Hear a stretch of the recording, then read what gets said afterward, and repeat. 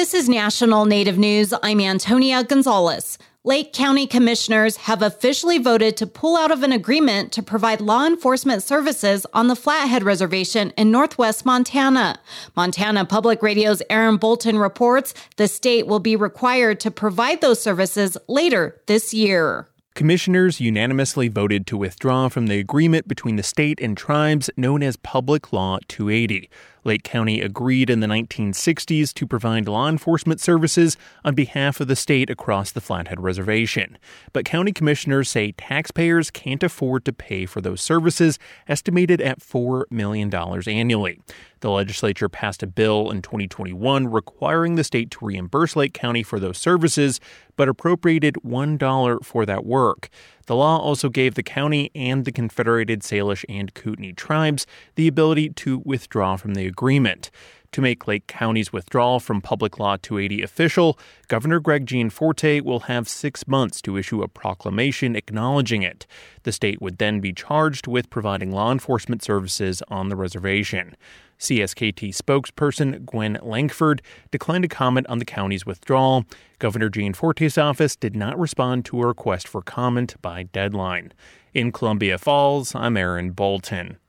It's been a disappointing week for Alaska Native people waiting to watch Representative Mary Peltola take the oath of office for her first full term in Congress. But until Republicans select a new House Speaker, Peltola and other House members cannot be sworn in. Peltola says the Republican stalemate is a sign of the times, where partisan politics has poisoned government from school boards to city councils. I think at the local level, they're not designed to be partisan, but the partisanship has really crept down to every level.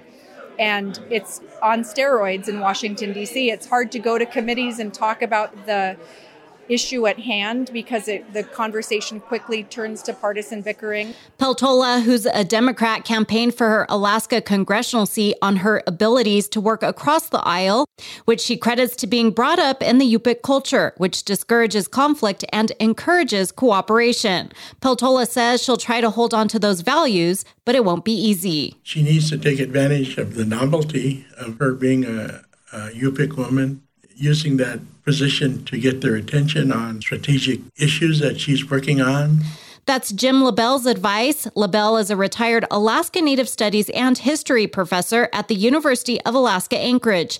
He believes Peltola is in a position to set a powerful example for the country. One person can make a difference. And sometimes you don't know who that's going to be or when that's going to happen. But when we are rooted in our values, wanting to do good for our fellow man, it could be just that congruence of time and space that Mary is at, that could be that one person. For now, Peltola is the one person who is Alaska's lone vote in the House. She became the first Alaska Native to serve in Congress after she won a special election last year to fill out the remainder of the late Congressman Don Young's term.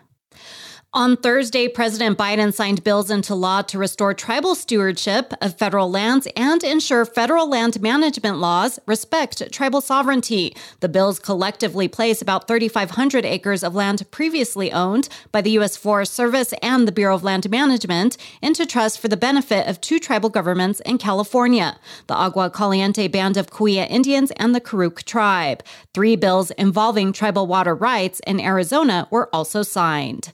I'm Antonia Gonzalez.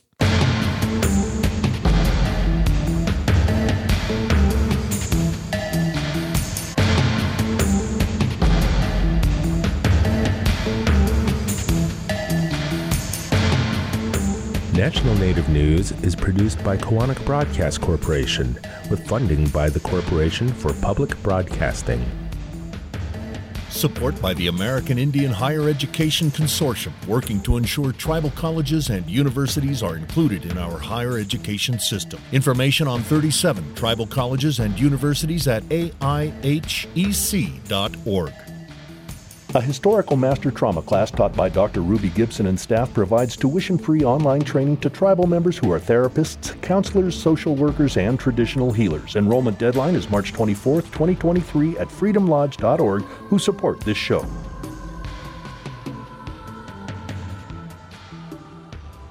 Native Voice One, the Native American Radio Network.